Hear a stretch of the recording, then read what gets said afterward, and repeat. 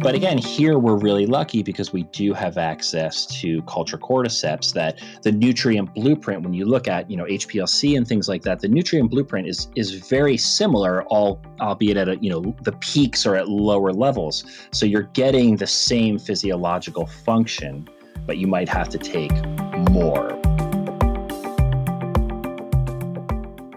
I'm Michael Max, and this is Qiological.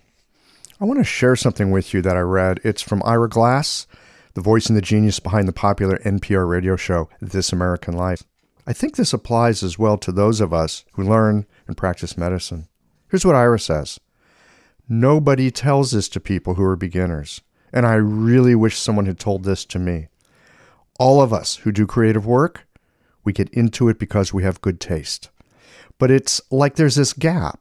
For the first couple of years that you're making stuff, what you're doing isn't so good. It's not that great. It's trying to be good. It has ambition to be good, but it's not that good. But your taste, the thing that got you into the game, it's still killer. And your taste is good enough that you can tell that what you're making is kind of a disappointment to you. And a lot of people never get past that phase. They quit. Everybody I know who does interesting creative work, they went through years where they had really good taste and they could tell what they were making wasn't as good as what they wanted it to be. They knew it fell short. Everybody goes through that. And if you're just starting out, or if you're still in this phase, you got to know it's normal. And the most important thing you can do is do a lot of work. Do a huge volume of work. Put yourself on deadline so that every week or month, you know you're going to finish one story. It's only by going through a volume of work that you're going to catch up and close that gap. And the work you make will be as good as your ambitions. I took longer to figure out how to do this than anyone I've met. It takes a while. It's going to take you a while. It's normal to take a while. You just have to fight your way through that. The word taste here in Ira's advice to us, I take it to mean we have a sense of both quality and discernment, that there's something that we can't quite describe. It's less of a noun, more like a verb. It's something that magnetically guides us towards something that makes sense, even if we can only point toward it with poetry, images, or metaphor. I love it that Ira talks about being bad at the beginning. That exactly sounds like the practice of medicine. We want to do good. And if you've gotten through 3 years of school and a few handful of years of practice, then you've got a good start. But it takes time and experience and working with that aspect of us that discerns quality and have the fortitude to realize that there's going to be a lot of getting it wrong on the way to getting it right. There is a gap between where we are, what we know, and where we can imagine being, and it takes time. We live in a world of ever-increasing speed and Instagram gratification, but doctors are slow-cooked. Ira's right. It's normal to take a while, and you have to persevere. All right, let's get into this, folks. We're diving into this conversation on the magic of mushrooms. These Qiological conversations come to you through the generous support of our sponsors and members. All the sponsors here provide helpful products or services that you'll find beneficial in your clinical work. Need to fill up the appointments created by late cancellations? Jane can help with that problem. Mayway Herbs is celebrating the 55th year of their family business. You're invited to make use of their vast library of resources. Concerned about the health of Mother Earth? AccuFast Needles is doing something about that. You can too. And later in the show, listen for a special offer from Andrew Sturman on diet as medicine, and the folks at Blue Poppy share some thoughts on the safety of herbal medicine.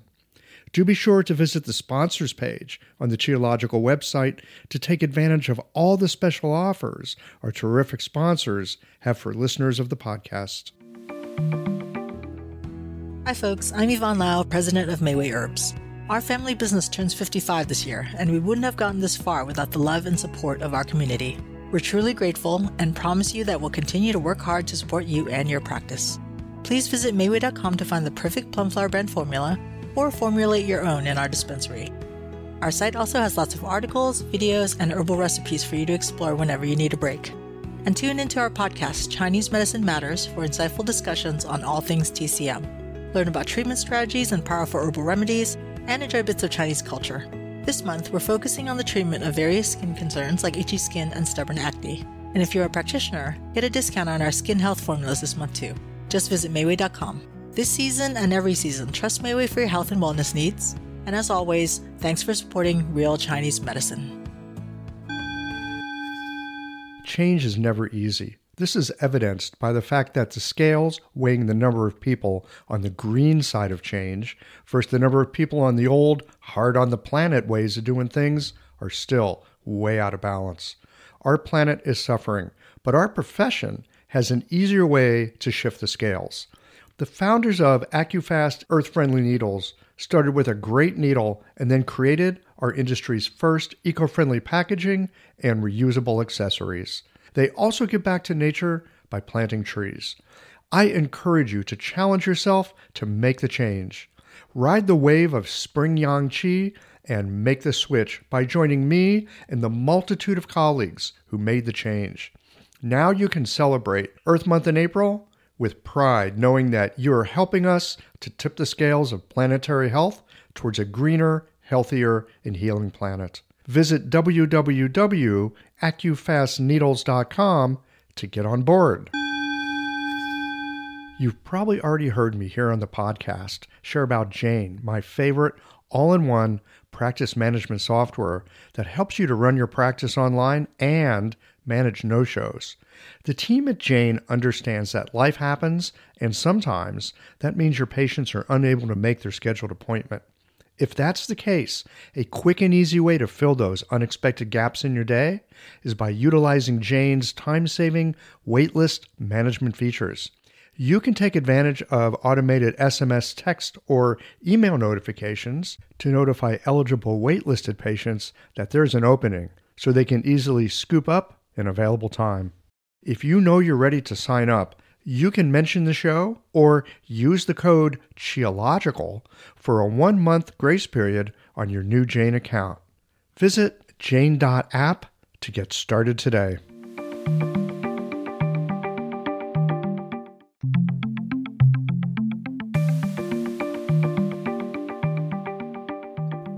Robert Hoffman, welcome to QIOLOGICAL. Thank you for having me. I am always delighted to talk with colleagues that I've never met except over the internet. It's kind of fun. It's kind of the new way to create friendships around the world.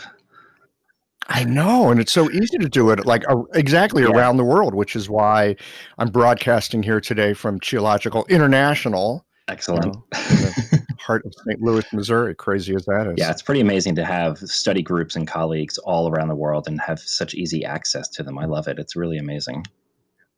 Yeah, we are fortunate. You know, there's so many crazy things going on in our day and time, and yet at the same time, I feel like we've got these resources that we can use that other people have never had access to. Oh, yeah, absolutely. Because they didn't absolutely. exist. Yeah, super cool. So I'm always a fan of creation stories, you know, and how people got started with whatever they're interested in. What brought you around to Chinese medicine? I suspect it's not something that, you know, your high school counselor said, "Hey, Robert, you should do Chinese medicine." No, very much a very different route than that. And actually, it took a long time, kind of because of where I grew up, actually. I got into Chinese medicine because of martial arts, like many Western men do, of course. But I grew up in New Jersey and started taking karate in the early 80s, of course, being fed by Chuck Norris and Bruce Lee movies. And yeah, of course, man, that stuff was it was good. Everything, and every kid I know wanted to take, karate. And I was a little obsessive. I played school sports, of course, and surfed and things like that. But karate was, a huge love. But as I got close to college, I began to kind of wonder, like, what do you do with karate? Like, it's the late 80s in New Jersey. Chinese medicine, acupuncture, none of that was even in my sphere. I was really just doing karate, and I meditated. I kind of organically just started to meditate because I was told it was something I should do, but I didn't know like where that would take me in life. So I actually backed away from it. Went to college, studied music and business, and Music and business. music and business with those are two very similar things, right? How'd that business happen? to satisfy my parents and music to satisfy me. And that worked. And I ended up working in New York City all through the 90s, working on records and producing and engineering. And then eventually moved out to Los Angeles in the mid to late 90s. And that's when I kind of started to re-look at my previous martial arts life and figure out like where I wanted to go. I knew I needed to work out. Living in recording studios, working 20 hours a day was never a healthy lifestyle. So I began to, Tell me about it. I'd gained like 30 pounds. I mean, I was drinking a 6-pack of Coke a day, living on, I used to eat these little vitamins that were bee pollen and ginseng. Oh yeah, I remember they were those. just awful for you. And I mean, I really didn't have a good lifestyle, but I was making great music, so it didn't really seem to matter. But as I got and you're young, you I could was get in my away with 20s. it. I'm like, who cares? But as I got closer to 30, I could start to see like, this doesn't feel good. This is not a good way to live. So I started looking to different schools of martial arts here in Los Angeles. And the one thing that I kept coming back to as I was kind of meeting new teachers and karate teachers and kung fu teachers is there was a really kind of interesting effect that I noticed. Most of the karate teachers in their older years seemed to have arthritis. They had difficult health problems, and they kind of seemed to be dying earlier. I think this wasn't a scientific research test. This was just kind of my observation and study. Right, exactly. It's like I did Aikido when I was younger, and something I discovered about pretty much anyone who'd been in Aikido for a long time, the knees go out. Yeah, so they all had knee surgery and knee problems. And I had come from Shinryu, and a lot of these guys all had like terrible hands and terrible arthritis. But I kind of looked at the Chinese teachers, and they were all living into their 90s, Bagua teachers living to 110. And I was like, that just seems like a smarter move.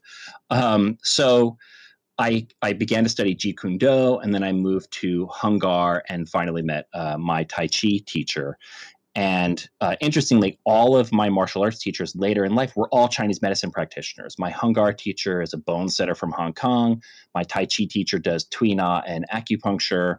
And my Xingyi and Bagua teacher is also an acupuncturist.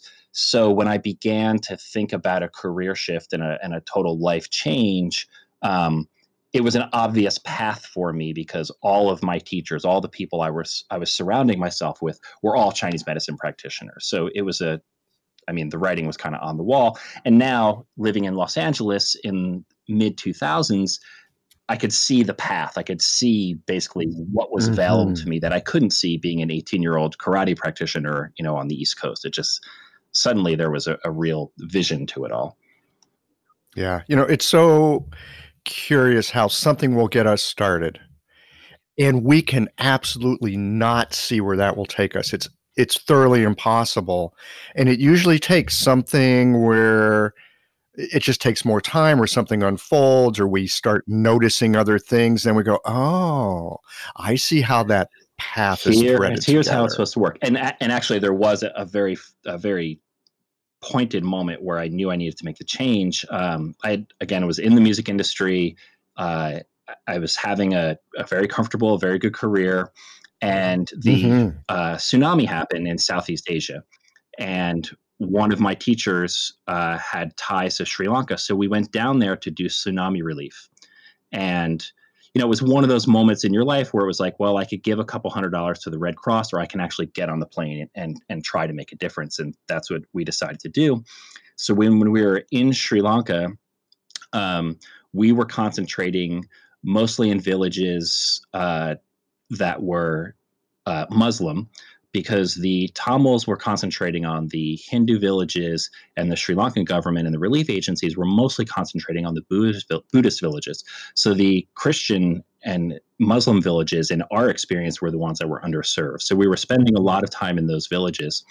And when we encountered some of the Western doctors, they didn't, when they ran out of Western medicine, they had no way to treat patients. So we would roll into, a clinic that had been set up, and they were handing out Pepsi. So if stomach ache, Pepsi, headache, Pepsi, menstrual cramps, Pepsi, whatever you had, they had Pepsi and water, and that's what they were handing out. So Wait a minute. Western yes. This is not a comedy show, folks. Not. This is seriously Pepsi. Yeah. Did they have a conventional medicine reason for doing it? I mean, were they just looking at hydration? No, they just had no other tools, because all we got is Pepsi. They're waiting for the next truck to arrive with penicillin and all the other bits. There was no, once they ran out of medicine, quote unquote, that was it, right? There was nothing left to do. So I watched, it was frightening, actually. And then I watched my teacher, who was an acupuncturist and Tuina and herbalist specialist, actually be able to treat patients. So somebody would come in with a limp, and he started doing, Tuina on their legs, and his wife and he would make herbal teas from local Sri Lankan herbs. He had me doing acupressure on people, here, stick your fingers, on this leg here. And, eventually I learned, like, oh, that was GB34 and spleen 6, or, point combinations on the legs.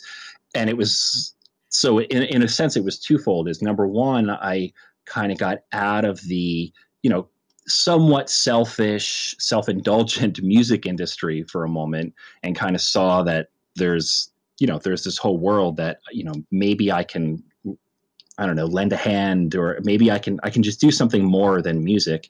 And I also got to see the power of Chinese medicine, again, with virtually nothing, could affect change on a population that needed help. So when I landed back in Los Angeles after that first trip, I knew I couldn't go back to the life that I had. There was just no way that you could have that experience and come back to, only making music. So it took time to build that transition, but that was really the moment. I mean, I remember walking out of the Bradley International Terminal and just being like, oh, this Los Angeles looks different to me now. And there was no way back. Wow. So transformative it really experience. was. Absolutely. Lucky you. Yeah, very. Lucky you for saying, I could give some money, but I'm not. I'm going to go over there myself. And then the world opens this up to you. Yeah, it was an incredible experience. Fantastic. The thing that I am looking forward to having a conversation with you about today is medicinal mushrooms, which is just one tiny aspect of our medicine. And the thing about medicinal mushrooms these days is that they're like super popular all over the place. You've got everyone from Tim Ferriss selling chaga in coffee to, I had a guy on the podcast here a little over a year ago who has been growing medicinal mushrooms since, I think, the late 80s. Steve, I heard that one. Yeah. Right. Yeah. So there's, and then, of course, Lingzhi Reishi has been used in Chinese medicine for, a long, long time.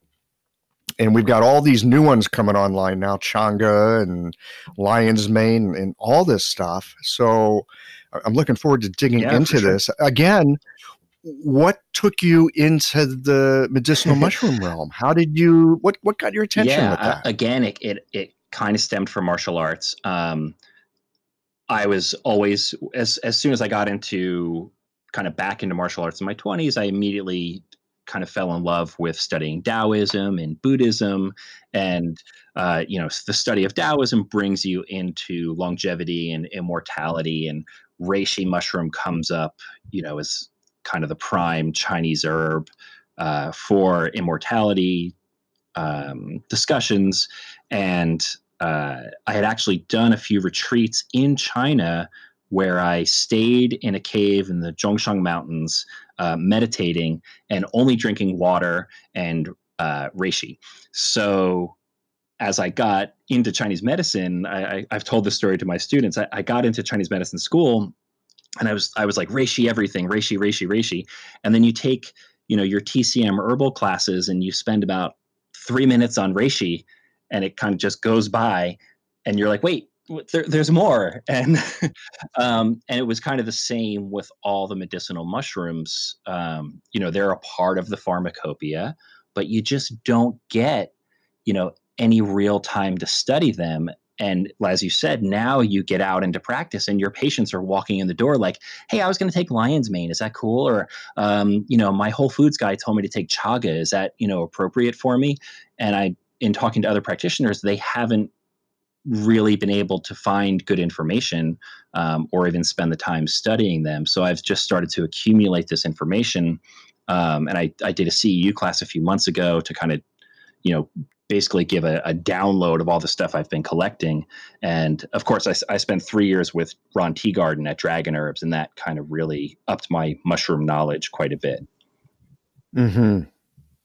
Yeah, he's an interesting character. Yes, he is. Isn't he? He has so much research, that he's done and that he's accumulated.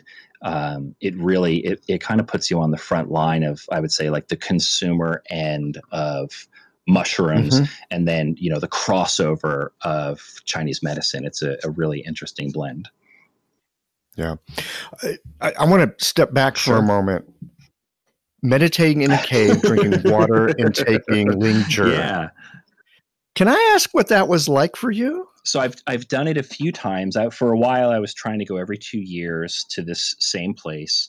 It's a cave, a set of caves carved over the last 800 years. Some of them are Taoist. They have Taoist altars in them. Some of them are just hermitage type caves. And I had done a couple weekends, so just 3 to 4 days on water and reishi, and those are good. I mean, a lot of people have done 3-4 day fasts, and those were good. The main one I did that was a little more intense. I did 7 days on water and reishi up in these caves in like 2012, and that was the most intense one. I went through a lot of pain, a lot of really amazing meditations, really intense dreams, and what else can I say? It was very, very intense periods, but the long one was the hardest. Mm-hmm. I'm wondering, I have a little experience with meditation myself. And of course, just spending some time sitting down and shutting up for like days on end will profoundly alter your consciousness. Yes. So you've done some extended meditation with reishi, without reishi. Is there anything that you would say that the reishi brings to it that you wouldn't get on your own? Definitely. So there's a concept that you've probably heard of called Cuo Wang, where it's called sitting in silence or sitting in oblivion. But what I have learned, I learned kind of organically, actually, when you need to sit in silence for long periods of time, these thoughts are going to come to you. And most meditation practice will just say, let it go, let it fly away, or come back to the breath, or come back to counting, or the mantra, or whatever it is. And when you spend extended periods of time sitting, you need kind of a stronger tool. And really, when you're sitting in Cuo Wang, you kind of need to destroy the thought. And I had come to that with practice, but recently I've been studying with Josh Painter and Jack Schaefer, and they describe Cuo Wang as needing to obliterate thoughts. It's a much more active, even aggressive process. And well, the word obliterate, it's a little bit active. So it was really interesting to hear what I had practiced kind of, again, on my own. Now sitting with teachers, there was a real term for it, and there was a real teaching for that. And what I found is when I do that, and I've had something like reishi mushroom, or I've put together some kind of formulation to calm the Shen, that process is faster, smoother, and just easier on the overall body, right? It helps to calm, as the Calm Shen herbs does. It just helps to let everything settle much quicker. I had done, right before I went to Chinese medicine school, I had done a pilgrimage in Japan called the Shikoku pilgrimage, and you walk on the island of Shikoku. You visit, you follow this in the footsteps of a Buddhist saint, and you visit 88 temples. And like many meditation like retreats or something, I kind of went with this idea like, I'm going to meditate every morning. I'll chant mantra when I walk every day, and I'll do my prayers at the temple. But when I got out there, I found that my mind wouldn't stop racing with all of the baggage I had brought from home. So I wouldn't know anything about that. So I just let the mind run. I kind of said to the universe, like, all right, just give me everything. And for 2 weeks I walked, and my mind ran like a tape recorder. And I must have looked like an insane person because I was crying, I was angry, I was laughing. I had to have looked insane. But then after about 14 days, I woke up on the coast of this island, and I started walking down this coastal road. And I realized I stopped in my footsteps, and I realized my mind was quiet. There was nothing, the tape recorder had run out. There was nothing left to play. And then I could actually start to meditate in the morning. I was able to kind of, have those real inner dialogues where you get insight into where you've been, what you're doing, and where you're going. And I did all of that. I actually did that trip without herbs because I didn't want to carry stuff. So I find that reishi gets me there quicker now that I know what that looks like. Now that I've seen that piece, when I'm sitting at home in meditation, and again, I'm taking reishi on a regular basis, I'm able to find that peace and quiet quicker without having to walk for 2 weeks straight and let the tape recorder play. Does that make sense? It really makes sense. And I think there's also something to, taking a pilgrimage like that, putting yourself in that situation and really just letting the mind run. I don't know if it's letting the mind run or just taking the time out to notice what the mind is doing all the time. If you would just care to pause a moment and notice the incredible kerfuffle that's going on at every single moment between breaths. Just driving around LA. I mean, you can't stop. I mean, it's a real exercise in patience. Yeah. So and it takes time for us to literally come to our senses. Absolutely, no, there's no question. And the more we sit, the more we sit in silence, the closer we can get to that.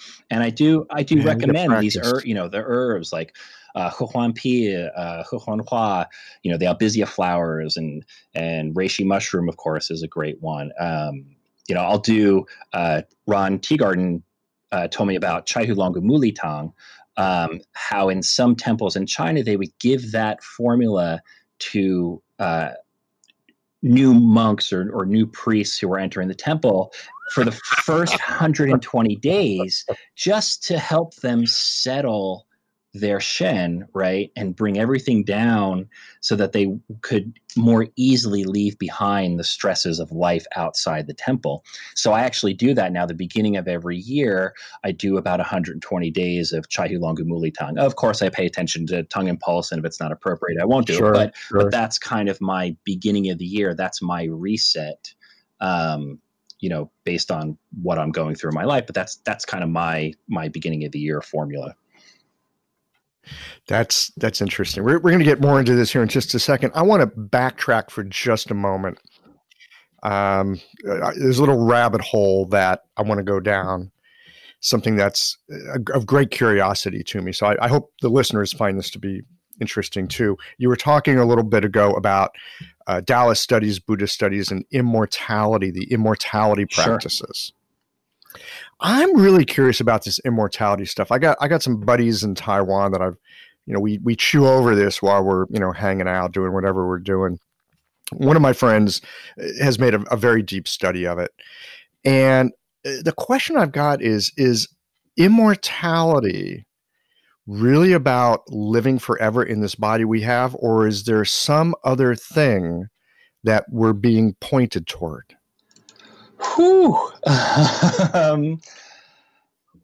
this is the discussion on mushrooms, and so you just say the word mushroom, you can go all kinds of places. I think you will find a lot of answers depending on who you're talking to, the level of their Taoist, I should say, scholarly Taoist study, um, and their kind of their lineage, of course, and what they're trying to accomplish. So, for most Taoists, the idea of immortality truly was about physical immortality, of course, but there was always the spiritual union, right? The retreating from the 10,000 things backward towards unity. And once you've found unity, then the Shen, kind of is reabsorbed back into this universal Shen, and the concept of immortality then begins to shift because then there's no more physical body. So I think scripturally, we're talking more about the soul and the reunification or the finding or the returning back to Tzuran, your natural, the naturalness of self or the natural order of the universe. But when you look at, say, Wydon, right, the making of elixir pills, they were concerned with a physical immortality. So again, I think, at least in my study so far, you've got different schools. Yeah. I mean, that makes sense that there would be different schools, and it's somehow reassuring. You've spent some time with this. It's reassuring to me to hear that there are people that were really focused on the physicality. There's also people that look at it from this sort of spiritual transformation perspective. Yeah, I mean, I don't think it's a completely different process, but I think yogic sciences would, it's the closest thing that I can think of is that utilizing yoga, right, to yoke, to find, spiritual union again. I think that's maybe the closest mirror I could find, that people would begin to really understand. Hello everyone, Andrew Sturman here. I've been working with clients in Chinese medicine dietary therapy for over 2 decades in New York City. My focus is beautiful, simple, delicious, and health-supportive home cooking. Good meals can be inspired by the strategies of classic herbal formulas so that each meal is infused with medical intention from appetizer to dessert. This requires an understanding of the energetic properties of grains, vegetables, meats, fruits, and more, and knowing which foods are moistening, drying, building, clearing, warming, or cooling, as well as their directionality. I've organized these teachings in my 2-volume book series, Welcoming Food, where you can learn this theory, practice it in your own kitchen, and love doing so. See the positive reviews and incredible testimonials from practitioners and patients who've brought this material into their own kitchens. Welcoming Food Books 1 and 2 can easily be found online, and if you'd like to follow me on Instagram, where I'll be posting cooking tutorials, you can find me at Welcoming Food. Back to you, Michael. Thanks very much. Yeah. One of the discussion paths that I've had with this buddy from Taiwan is that it's living the absolute fullness of the days that you have. And so you could take someone, the example that he likes to use is someone like John Coltrane, right? Phenomenal musician. Didn't live that long, right? Had a bad heroin habit. And yet when you look at the way that he allowed his spirit to unfold into the world, short life, fully lived. It's like if you can fully live your life, that speaks to immortality. Absolutely. And you look at all the musicians who, left us too soon, Charlie Parker, Coltrane, Hendrix, Kurt Cobain, the list is unfortunately endless, but they did live, and now their music and soul lives on, with us forever. Yeah, absolutely. That's certainly a form of immortality. My thought has always been, try not to leave a footprint.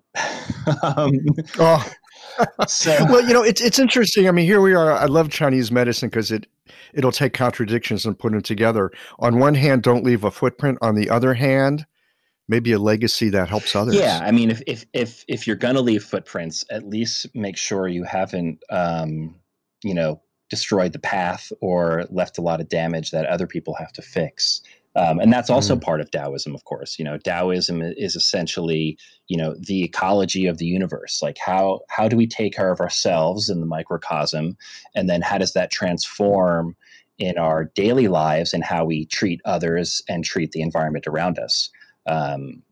Again, in kind of my Taoist circles and my Taoist study group, we talk about the precepts and how important the precepts are to our internal spiritual growth, but that internal spiritual growth is completely based on, or at least relies on, our spiritual relationship outside of our own selves, our spiritual relationship with the world around us. And those two things cannot be removed in true Taoist studies. As we're having this conversation, I'm coming around to the thought that, Taoist thought, Taoist practice, it's very, very fractal. You can go from the whole universe down to treating your patient in the clinic. Absolutely, 100%. Yeah, and it's all, I think most of Chinese thought, if you go back to the I Ching, it has to be fractal from that point on, right? If you understand yin yang and then move that forward, the whole thing is fractal. All right, cool. Well, thank you for that little detour. Yeah, I hope I didn't insult any Taoist scholars. That's at least my understanding as I sit here today. You put 6 scholars in a room, you got 8 opinions. That's true. We're only as good as our ability to hear the information, absorb the information, live the information, and then kind of spit it back out. So I'm always cautious, about how I relay those teachings that I received. I tell my students when I teach Tai Chi, and I tell my students when they're teaching, remember, 50% of the people in the room will hear what you say. 50% of that 50% will remember it the next day. 50% of that 50% will actually understand what it was that you said. And 50% of that 50% will actually be able to regurgitate and give it back to you. So, it's always interesting to teach, but also to be a student and try to keep that in mind. And how much am I absorbing, and how much can I live and really absorb, but then also, relay back to people so that it can be helpful. Yeah. Well, I suspect this is partly why also a teacher of ours might have said something 15 years ago, and then you have an experience and you go, oh, that's what she was talking about. Oh, absolutely. Yeah. Humbling. Very much so. Yeah. All right. Well, let's move on back here toward the mushrooms, because I got tons of questions about it.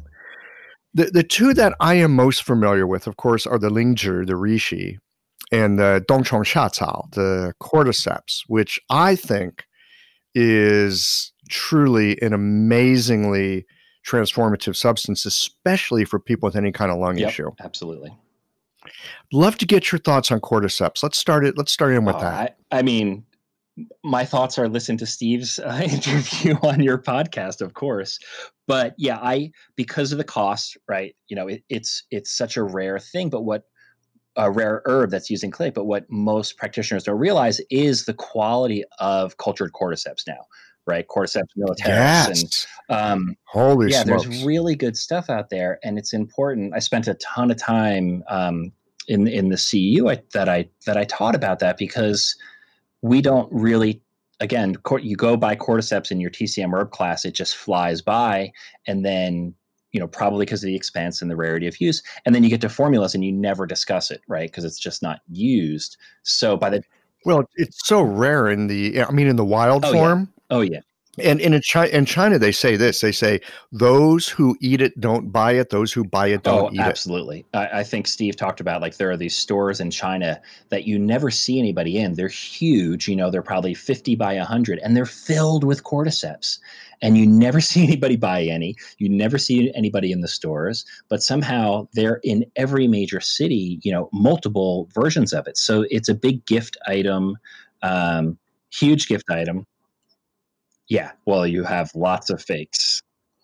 Yeah, Yeah, you it's have lots of ridiculous. fakes. But again, here we're really lucky because we do have access to culture cordyceps that the nutrient blueprint, when you look at, HPLC and things like that, the nutrient blueprint is very similar, albeit at the peaks are at lower levels. So you're getting the same physiological function, but you might have to take more, or you might have to add assistant herbs to kind of beef up its properties. But because you now have it in an organic form, in a not just organic, but a cultivated form, you can now begin to add it into other formulas, whereas in the past you couldn't. So you might be adding it into Renshin Baidusan or Gugantong, or I don't know, maybe take Ma Huang Tong, and since we can't get Ma Huang, add cordyceps to it. Like, you now have the option, because it's actually affordable, to start having fun with it in formulations. Yeah. I've never really used it in formulation. I mean, the cordyceps, I've always used it more as a single herb because I'm really trying to shift something for someone. Again, usually respiratorily speaking, over the long term. What I found is that it takes months of regular ingestion of it. But after a few months, people's respiratory system can be fundamentally different. Oh yeah, and if you're getting somebody on the back end, of recovery, then you've especially got a really potent herb for them. Whatever it is, post-bronchial infection. That's kind of the probably the most placed I've used it as illness recovery. Mm-hmm. And then in Los Angeles, when I worked in the herb shop, we got a lot of people that were just into cordyceps as a workout booster. So assuming pulse and tongue were okay and everything was kind of, in line with them taking it as a single herb, I might give it that way as well. It's great for endurance athletes. Yeah, I had a lot of sprinters and biking guys who were really into cordyceps. Mm-hmm. Yeah, the way I've described it to my patients, especially those who have an athletic bend, they want a slightly unfair advantage if they can get it, is I say this is not going to give you energy like a cup of coffee, but you're going to find that you just go longer with what you're doing. That's exactly it. And you don't tire. Yeah, that's exactly it. If you're doing hills and things like that, cordyceps is probably the best herb that you could take for, mm-hmm. for stamina and for just the sheer power of the lungs. Yeah.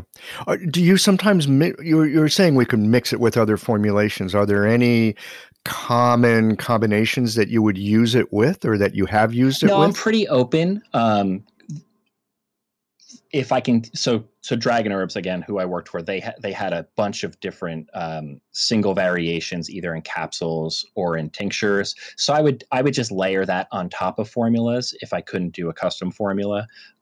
So it just depended on what was going on with the patient. But no favorites, nothing that I gravitated towards all the time. It was more of, this is their presentation. Now, kind of what mushroom do I want to layer on top of that? It's a lung thing. Maybe it's cordyceps. It's a liver or a heart issue. Maybe it's Lingzhi. I'm kind of looking at that sense. Gastrointestinal, I might go maybe chaga mushroom. Mm-hmm. Okay. Actually, I want to get to chaga in just a moment. Because it's such a it's like the new popular it's everywhere. one. It's everywhere, which makes me go, what? It's just the new thing. It's going to be here for like a year, and then we get the pretty new one, whatever is next. So I want to get into that in just a second.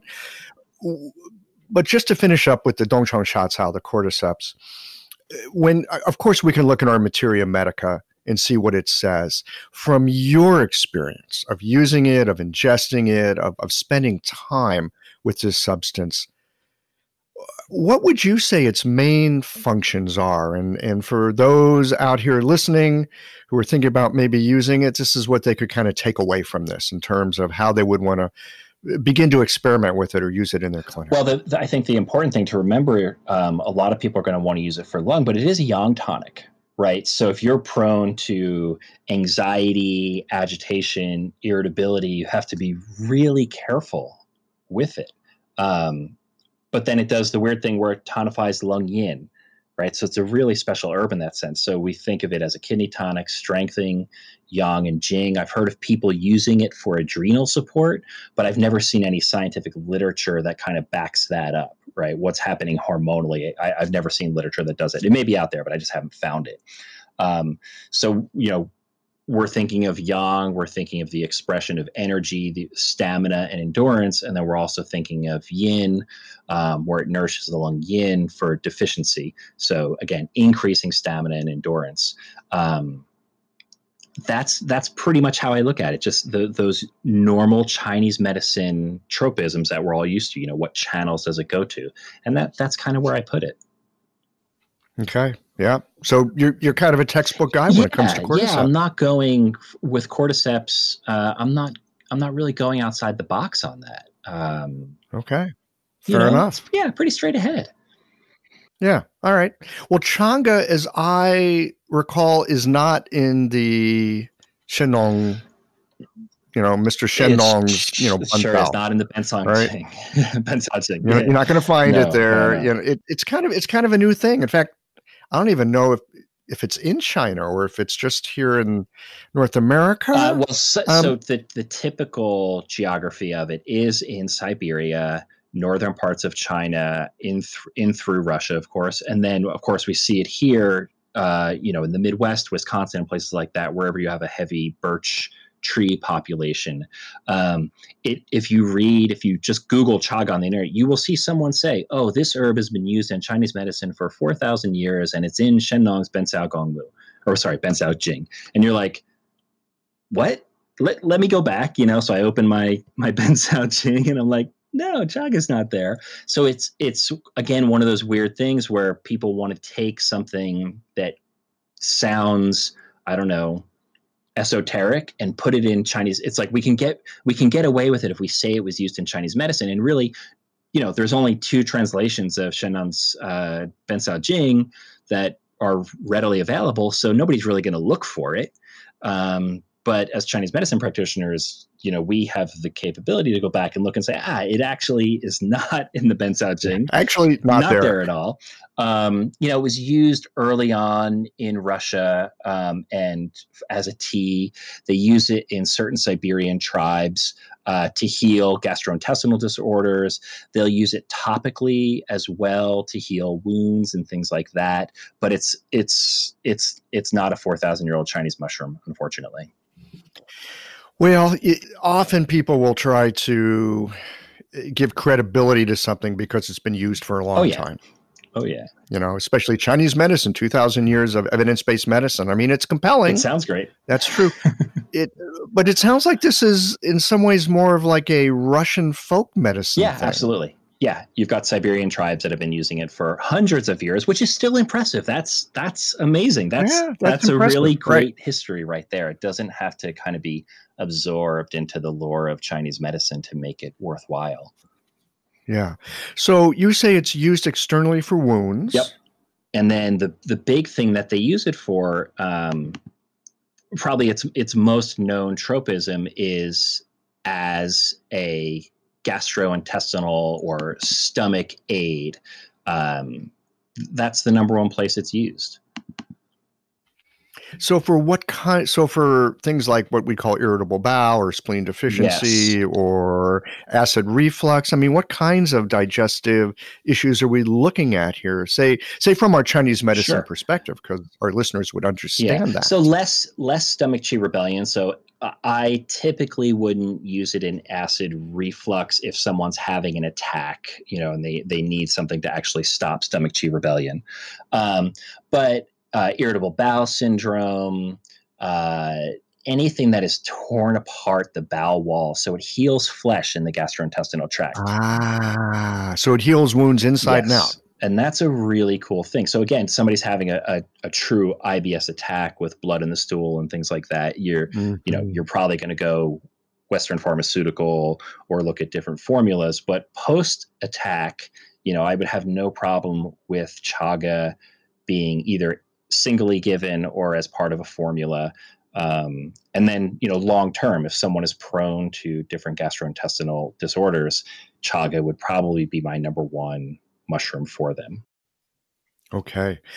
Leaky gut, kind of a modern functional medicine idea. We would look at that as a type of spleen deficiency, most likely. But this idea of leaky gut, where you've got a gut that's torn apart, stuff's getting through that shouldn't get through, would it be helpful for that? Absolutely. Absolutely. Yeah, absolutely. Again, back to that wound healing Yeah, idea. the concept of wound healing is probably the perfect place that you would insert chaga, in a digestive formula. Got it. Okay. What kind of dosages would you be looking at? It depends on the extraction, and Steve covered this so well in his talk with you. It's really important to understand, where the mushroom came from. And actually, I don't think it was Steve. I think it was Jeff. Oh, sorry, Jeff Chilton. Yes, sorry.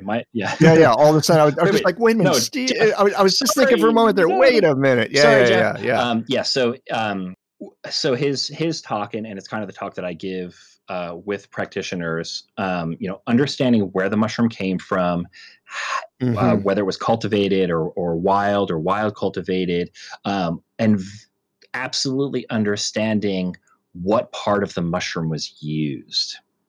Right. That is a huge part of it. So I think you guys spoke about reishi and cordyceps and wanting the fruiting body. Yes. But when it comes to chaga and fuling as well, poria, right, then we're actually dealing with the mycelium. So when you see chaga, if you've lived anywhere near birch trees, you've seen this before. It's a big hulking, it looks like a wound of a tree, right? It's a big hunking mass of almost like black cork-like material. What you're seeing is actually the mycelium. Oh, that's not the fruiting body. That's actually the mycelium. That is the mycelium. And it's the same thing with poria. The fruiting body for these two mushrooms is rarely seen. It pops up, and it's so delicious to bugs and animals that the second it shows itself, they devour it. And that's how the mushroom, the fungus, is spread throughout the forest. So humans very rarely will ever see fruiting body of poria or chaga. So that hulking mass in this case actually is the mycelium. And if you could find the fruiting body, that would probably be some powerful medicine. I guess I've never seen anybody actually selling it, so I don't know that it's. So I don't know if it's available, which is a really interesting concept. So yeah, in this case, you're looking at mycelium, but in all mushrooms, you're trying to make sure that when you're using it clinically or for yourself, you want to make sure you're getting the right piece, the right part of the mushroom. And that's not to say that there are not mycelium products out there that, have some level of beta glucans, but in a lot of those cases, you're getting more starch, the biomass that the mycelium was grown on than you might actually be of the medicinal portion of the mushroom. Well, I have found in my experience with cordyceps, which I got turned on to it when I was in Taiwan. I used to have a connection, which unfortunately I lost over time, that had this cordyceps that was unbelievable. And for years I tried to find it again, and I couldn't find it until I ran across the real mushroom stuff. Smells the same, tastes the same. I put it in my body and I go, yeah, that's the stuff. But in the meantime, I've had everything from stuff that was like pretty good to stuff that actually made me sick, because the amount of filler, whatever in the hell it was, versus active ingredient was it just wasn't there. Yeah, when you think about like reishi mushroom, like when you learn about it from the Bensky text or the John Chen text, when we learn about it in Chinese medicine school, the dosage of it is actually very specific, and it's like part of like state board exams. Like it's 9 grams raw or 1.5 to 3 grams in powder form. But 1.5 to 3 grams powdered what? Like so how are you, if you don't know what part of the mushroom is used and, at least some approximation of how much filler is in there, how are you dosing your patient? So if you're thinking, I want to give 1.5 grams to this patient, but 40 or 50% of the powder that I'm giving them of reishi is actually rice, right? Now you've got to start calculating in how much extra, formula or powder are they going to have to take to make up for the amount of filler that's in the product? So it even starts to shift your dosages. Absolutely. Well, and one of the bigger problems with that is the manufacturer telling you how much is rice and how much is actual ingredient. My sense is probably not. I would encourage all herbalists. There'll probably be a hit squad out for me tonight, but I would encourage all herbalists to call their suppliers, call their herb companies and just say, how much filler are you using typically? What filler is it? And, are there any herbal products that you make that don't have filler? And the real commercial, the stuff you'd buy, in the name brand stores is going to have more filler than the really good Chinese herb companies. And that's why you've seen kind of those news stories of, they've raided a certain national chain and they pulled all their cordyceps products off, for example, and they found like no trace of cordyceps or a tiny trace of cordyceps. They may have actually used a cordyceps mycelium, but it probably just has so much filler in there that they can't find adequate traces of it when they do the testing. Yeah, and we know this stuff is not homeopathic, so that's no good. You need full dosage. Yeah. Okay. So all y'all's out there listening to this, do your homework on it. Yeah. And most of the good herb companies will send you COAs, or their certificate of analysis or certificate of authenticity. They'll send you that stuff and they'll let you know, hey, here's, the region of China, or in Chaga's case, the region of Siberia or Wisconsin that it was purchased from. They'll test it for heavy metals, pesticides, and contaminants. And they should give you, if it's a powdered extract, they'll tell you, was it water or alcohol or fermented extract? Yeah, this is a great question. What are the best ways to extract this stuff? We're opening a can of worms here. Some people do it in alcohol. Some say alcohol is really good. Some say water's better. What's your sense, or does it vary by the different kind of mushroom? It varies by the mushroom, and it varies by the constituent that you want to pull out. So if you want the full body, complete extract for most mushrooms, you're going to look at a water and alcohol extract. That's where you're going to get all the triterpenoids and the beta-glucans. What's interesting is they found that, like in Poria and Fuling, a lot of the diuretic compounds, the compounds that make it more of a diuretic are the triterpenoids, but that's traditionally better extracted via alcohol. So here we use Poria, usually in a water extract, of course, but its real diuretic power comes out when you do it in an alcohol extract. But I don't think anybody on the market has an alcohol extract of Poria. Two basic misconceptions stand in the way of people feeling comfortable using Chinese herbal medicine, even as they are feeling more positive about acupuncture.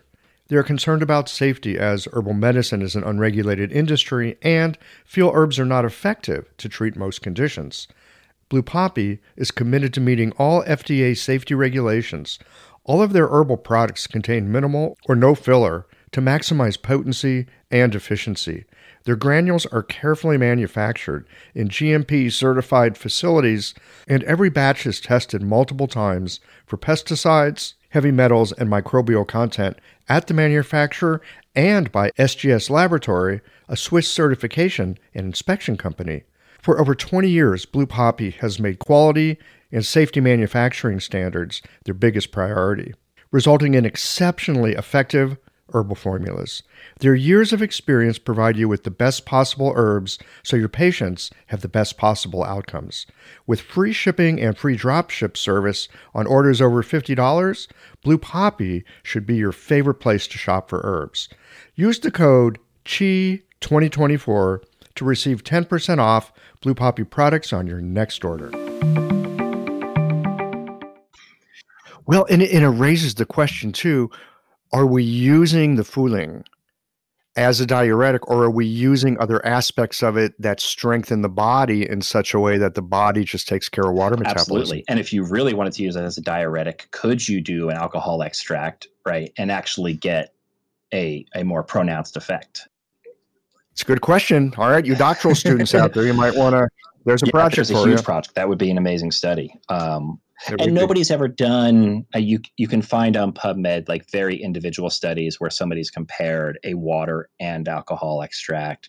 They may have even done some of the mushrooms that we've spoken about, but I haven't seen like a broad systematic review or a meta-analysis of all the studies done that show really which mushroom, which extraction method, and what constituents are, the result of that. No, I haven't seen a great meta-analysis that really lays all that out for the medicinal mushrooms that we generally use. So that's another doctoral program dissertation. Yeah, well, and I suspect it's going to be doctoral students that are involved in Chinese medicine that would do this work, because you're not really going to find pharmaceutical companies doing. No, because they can't. If their hook in all of this, of course, is finding an extraction method that they can patent, right? They can't patent the herb. They can't patent the mechanism of the herb.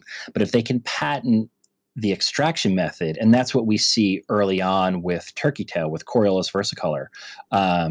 Early in the 60s, the Japanese developed an extraction method of mycelium for PSK, polysaccharide K, and that became Crestin, the cancer drug. And then the Chinese followed up, I think, in the early 80s with PSP, and that's also an approved cancer drug. But what they've patented are the extraction methods, not the herb itself or even the mechanism of that extraction. So in any of these cases, when you're looking for pharmaceutical company research, they're probably looking at some extraction method that they were able to patent and therefore make a drug out of it and sell.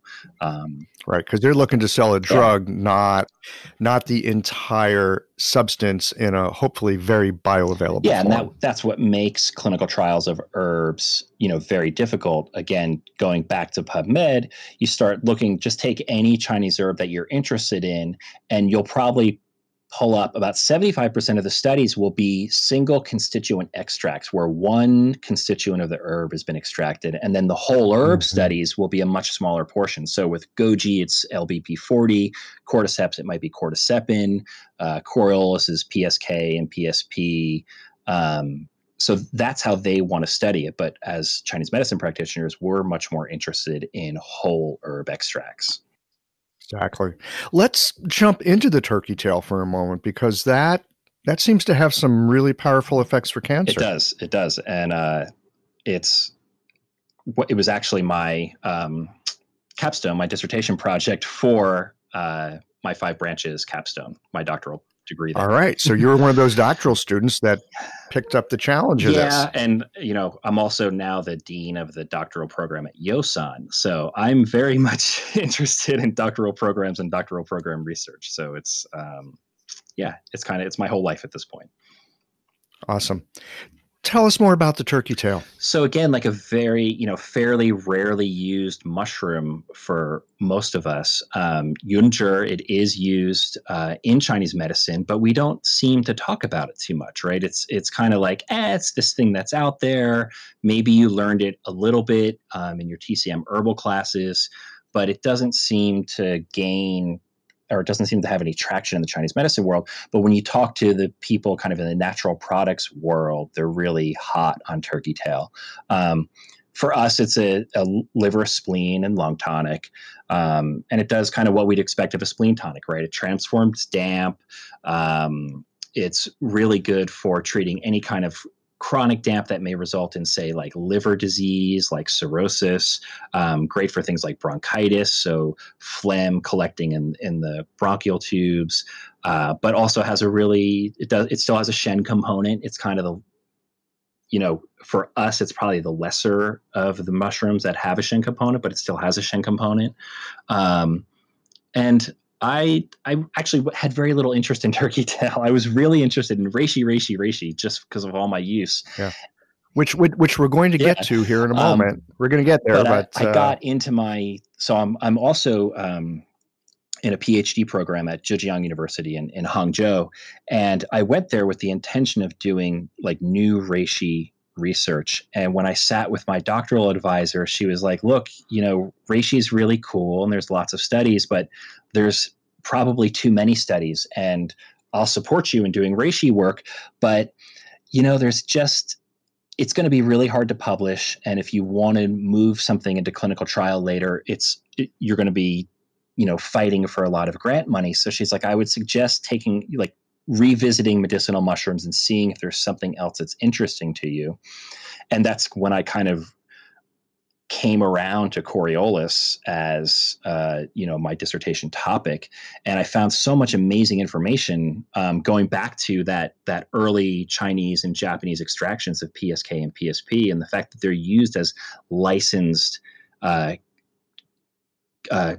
drugs for cancer therapy kind of amazed me. I was kind of blown away by that, and the fact that it gets so little press here in the US. But two studies really knocked me out. One was a decoction of Yunzhi Danshen, and they found that it increased quality of life scores in post-operative breast cancer patients. So just 2 herbs in the formula, it elevated CD4 T cells with B lymphocytes, and there's a ratio for T cells called CD4 and CD8, and we use that ratio as a measure of prognosis. So you might, in HIV patients or in cancer patients, if that ratio is off, it can kind of tell us that maybe the prognosis is not good. But just an oral extraction of oral decoction, my words have gone away.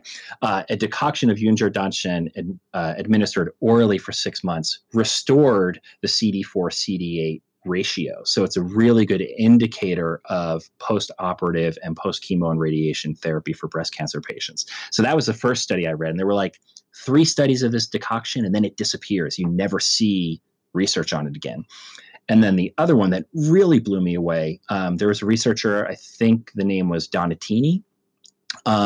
They took Coriolis and reishi, so my 2 favorite mushrooms, and they did a decoction of the 2, and again used oral administration on patients who had been confirmed with HPV 16 and HPV 18, which are the 2 really high-risk HPV viruses that cause cancer. And in 2 months, they had a clearance of 88% utilizing those 2 herbs. So I read that and I was like, oh my God, how does everybody not know this? The mushroom to me, the research is out there for all mushrooms, but Coriolis really then started to kind of dig into my soul a little bit. It was like, wait a second, I need to really dig into this. So my capstone was just a systematic review of Coriolis for the 5 branches DOM, but I'm looking for my PhD program. I'm looking at, can I do either a pilot study or a small scale clinical trial utilizing turkey tail, again, either in a formulation or as a single herb. And that's kind of what I want to do. But I want to do a whole herb. I don't want to do a constituent study. I want to do right. Yeah. A whole herb. That's great. I mean, you're staying so true to the principles of the medicine. Oh, I'm trying. When you do that. Yeah, I think so. I mean, if we start getting into constituents, we miss the aspects of Chinese medicine that are most important. I tell my students all the time,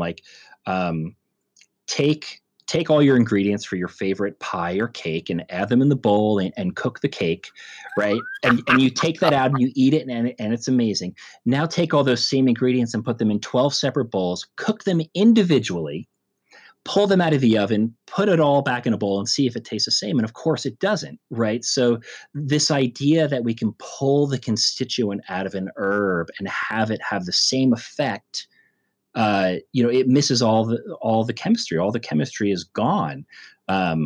So I'm kind of adamant about, whole herb extracts. I do give, I have given Goji LBP40. If I think there's something that really I want to zero in on this constituent, and I think it could be part of a formula, and somebody makes that constituent, I've done it, but it's not the way that I would choose to prescribe Chinese herbs. Yeah, no, that makes total sense. I want to finish up here for a moment with turkey tail, and I want to jump into lion's mane for a moment, and then I want to come back to reishi because I know it's your favorite. Save the best for last. Unless we need a whole extra hour to do just reishi. We'll see. I think people would, I would do it, but I think people would get really bored. I doubt that. I can be the judge of that. Sure, I'm the that's podcast true, host. true.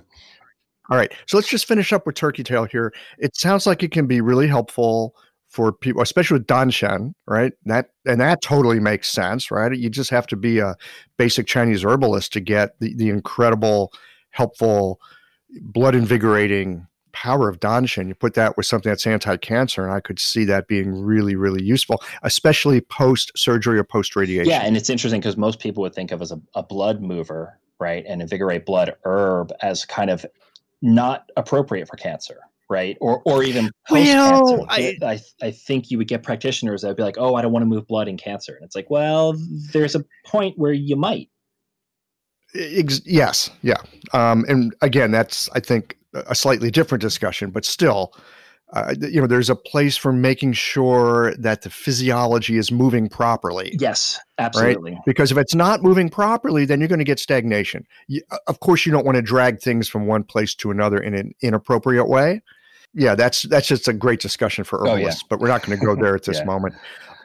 So it's useful for post-operation, those kinds of things. What about something like, say, the slow-growing prostate cancers, right? I mean, there's even a discussion these days that the slow-growing prostate cancers, even using the word cancer, isn't that helpful because it's a little bit misleading. Guys may have it for decades, never die of it. They're going to die of something else. Would this be useful in a case like that? There are studies showing that it can suppress prostate tumor development, but I think it's only been done in mice and rat models. I don't think anyone's done it in a human study, but it has definitely been shown to suppress prostate tumors in mice. So again, I would say that we're in a tricky position when it comes to Chinese herbs, and because we are not allowed to treat cancer, right? So when somebody comes to us for help and they're dealing with cancer, everything that we do has to support the Western model, right? Mm-hmm. So we have to be very careful. We have to be very careful with that. And of course, I never tell my patients or never tell, anybody that I'm treating cancer. I'm always looking at supporting their treatment decisions that they've made with their oncologists. So if somebody wants to go the full chemo route, I'm here to support whatever the side effects are of their chemotherapy. And if they choose not to do chemo or radiation, I'll support whatever that pattern is in front of me at that given moment. So when it comes to adding mushrooms in these cases, I'll actually speak with the oncologist if I can and say, hey, here's what I'm thinking, right? I want to give, say, turkey tail, for this patient who has prostate cancer, and at least let me show you that there are no studies saying that it interferes with the treatment protocol that you've decided on. And in most cases with the Chinese mushrooms, what we find is they make chemotherapy more effective. So when I start to show them that, then they, will back down kind of, okay, maybe the mushrooms are okay. And if they're still anti it, I say, well, what if I just do like shiitake, maitake, lion's mane as dietary mushrooms? And then they're totally fine. Then there's no issues. So we get a little wrapped up both in the concept of like, Chinese herbs in quotes, are they what they say they are? Are they dangerous? Does this practitioner know what they're doing? And then the second part of it is, will it interfere with my treatment protocol? And in most cases, you'll get a lot of doctors afraid of one of those two things. And you just have to guide them towards like, look, this is a safe company. Here's my COA. Here's a study that says the chemo is more effective with it, or at least that it doesn't interfere. And then you kind of open those doors for them. And I've had a lot of oncologists totally cool with both turkey tail, chaga, and reishi. Those three are kind of the three. And then if I need to go dietary, I'm looking at shiitake, maitake. That's kind of the way I go. Well, I suspect it's really helpful that you're speaking their language to them, the language of studies, the language of research.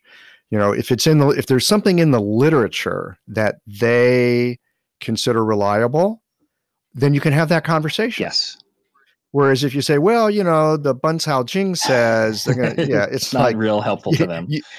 You just effectively ended the conversation. Yeah, but I would say, and I say this a lot now, that for us as practitioners, understanding both the science and the classic text it's everything, because that's where you start to see the overlap. And you've translated the Huang text, so the more you understand Chinese language, the more you understand how much the overlap is actually occurring between the concepts, right? If you have a very superficial understanding of Chinese language, it all just sounds esoteric and woo-woo ha-ha, and there's no science to it, and I just need to throw it away and just read PubMed. But the more you dig into the classics, the more you dig into the Bancao Jing and the Bancao Gongmu, and then, of course, moving forward, Shanghai Lun Wenbing, you start to see how the concepts overlap, and then you can start to have really, actually very deep conversations with Western medicine practitioners without abandoning the Chinese medicine portion of it. Right, because we can really talk physiology in that case. Yeah, no, and then they get excited. Most Western doctors are really going to turn off when you start saying Chinese medicine and acupuncture. But as soon as you start to talk their language, they kind of get really excited for you. Yeah, well, who wouldn't? I mean, anytime we're talking to anybody and we're speaking their language, so to speak, it's hard not to be excited. So there's a bit of a discussion in the podcast world about the ideal length of a podcast. Right, we're already a little over the time that a Qiological podcast is, but there's this idea in the podcast world, your podcast should be a certain length. How long should it be? And the answer basically comes to as long as you're absolutely fascinating. So I'm on for making this go a little bit longer. I suspect the listeners are along with us on this. And if they're not, they can go listen to Joe Rogan or something. Or they can come back tomorrow. Or they can come back. That's the cool thing about a podcast, right? Oh, I'll just turn it off and come back where I was. Brilliant. It's fun. So I'm going to leave Turkey Tail behind for a moment, even though we could give this its own whole podcast too. Lion's mane. What's up with this? And the big story that I keep hearing is cognition. What's going on here? Yeah. So there, again, it's one of these mushrooms. So many mushrooms. I should say, like when I worked in the herb shop, I really went in with this again, that reishi, cordyceps a little bit, but all these people were coming in. They're like, "Hey, do you have lion's mane? Do you have shiitake? Do you have maitake?" And I was kind of like, I need to go find information about this, because I don't know about most people's school, but I don't think many schools even talk about lion's mane. No, I didn't even hear about it until 3 years ago. So I started kind of drawing in all this information. And the interesting thing that I found is that it was used in Chinese medicine. It was used in dietary nutritional concepts in early China, like 3,000 years ago. So Shang Dynasty. And there were all these sayings, and I'm sorry, my Chinese isn't good enough. But they were basically like, eat more monkey mushrooms and you'll be rejuvenated. Monkey mushrooms. Cause so the lion's mane looks like the head of a monkey basically.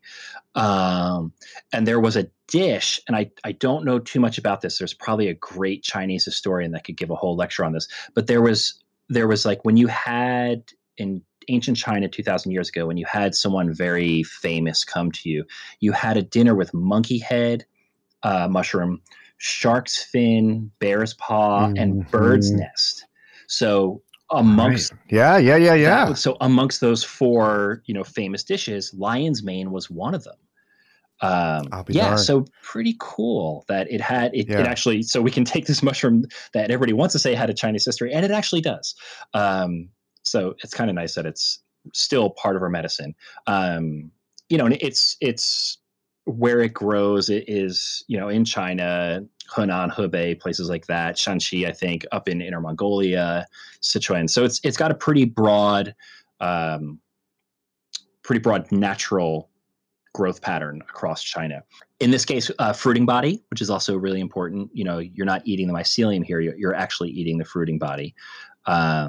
And it's, again, a spleen and stomach tonic and nourishes the heart. And it actually is supposed to go to all five zong. So, its spleen part is maybe what gives us some indication that it's going to have an effect on the mind, because it reduces dizziness, right? It reduces insomnia and fatigue, especially when they're associated with like qi and blood deficiency.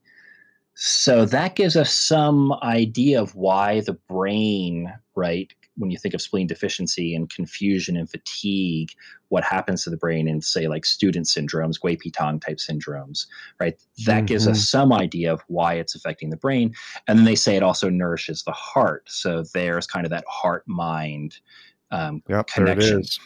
But they've used it for everything in studies. The People's Pharmacopoeia, which is like the standard Chinese pharmacopoeia that the Chinese government endorses, uses it to treat stomach disorders, ulcers, gastritis, and they even were experimenting with it against SARS and the avian flu when that was a thing. What was that, 2005-ish?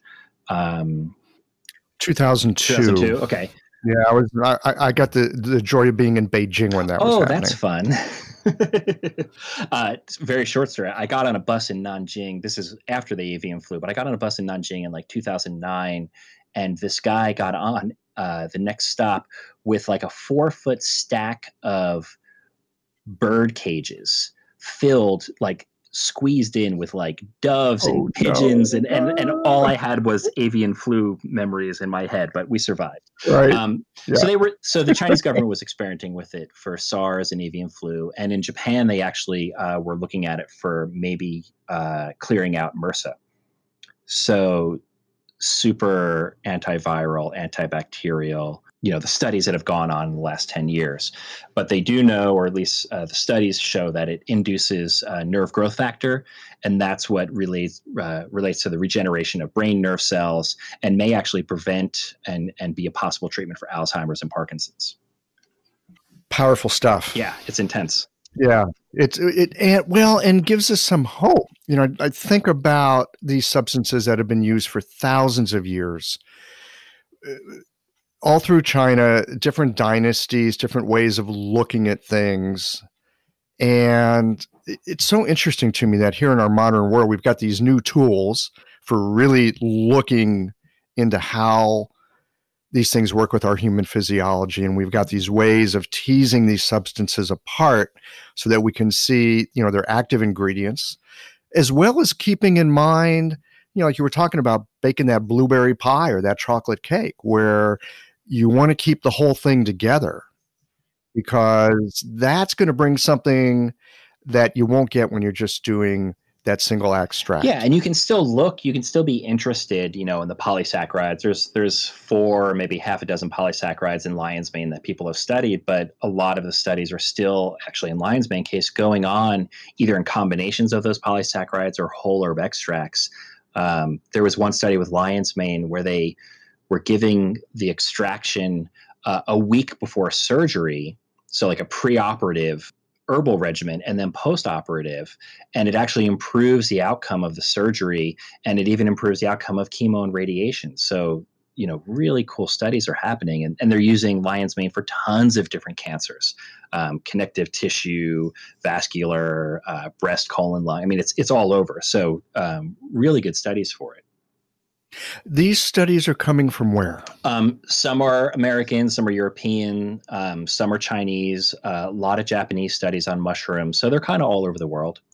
All over the world. That gives it some extra credibility, doesn't it? There's a lot of the turkey, I shouldn't say a lot, a portion of the turkey tail studies were coming out of Poland. So I actually had to translate a bit of those to figure out what was going on, and ask some Polish friends to help me with the translation, because I'm like, I think this is what's happening, and Google tells me it's this, and Polish is a really complicated language. So I did translate a couple of those for my capstone, because I liked the English abstract was available, and I was like, oh, this is good information, but I need access to this. Let me figure out what's going on. Yeah, cool. I would love to dig into reishi, but you know what?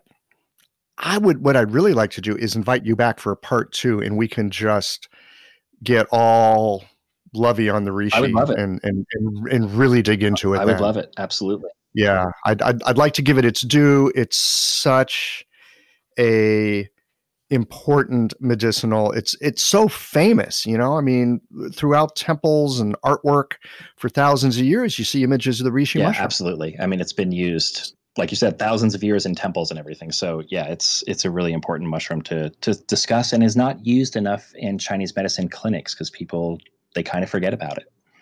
All right. Well, we're going to dig into that in a part 2. So all y'all that want to hear it, it'll be coming up sometime soon. Before we sign off for today, Robert, is there any other thoughts that you'd like to share with our listeners here about the use of these mushrooms in the medicine that we practice? Ooh.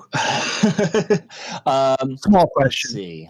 I would say, you can, for Chinese medicine practitioners to really understand the medicinal mushrooms, it's important to go back to the classics, right? Look at the 3 levels. I think Andrew Nugent had talked about the 3 levels in the Bencao Jing. Look at where those medicinal mushrooms fall in the Bencao Jing and how they were used classically, and then you can begin to look at the tropism, right? The channels and the organs that they go to, and then you can kind of begin to look at Western diagnosis and see how you might be guided to use a particular mushroom in a formula or even, singly. That's how it's what I learned from Ron Teagarden, and it's kind of how I've applied mushrooms in my clinical practice. That's kind of where the idea of chaga as an intestinal mushroom came from. So once but you have to understand that classical text. You have to understand that classical monograph that everything else we've got is built on. And once you go there, then Bensky really starts to make sense. And then the John Chen book starts to make sense. And then you can, your knowledge will then go, you'll surpass where you are now very quickly once you really understand that simple paragraph or 2 that was in the Bencao Jing. That sounds like really good advice. Just build that foundation of how we understand this stuff from our Chinese medicine point of view, really, really get it. And then we can see how it actually unfolds into some of the conventional medicine perspectives. That's perfect. You said it way better than I did. No, you did. You put the idea in my mind. Robert, thank you so much for your time today. And I look forward to digging into the reishi with you. This is really great. I really appreciate it. Thanks as always for listening. If you liked this conversation, if you learned something new or found a moment of inspired insight, share the episode with your friends. If you want to support Qiological, there's just one way to do that. It's by going to the website and becoming a member or leaving a one-time contribution today. Well, folks, that's it for today. Join us again next Tuesday for another conversation that connects up the voices of our community.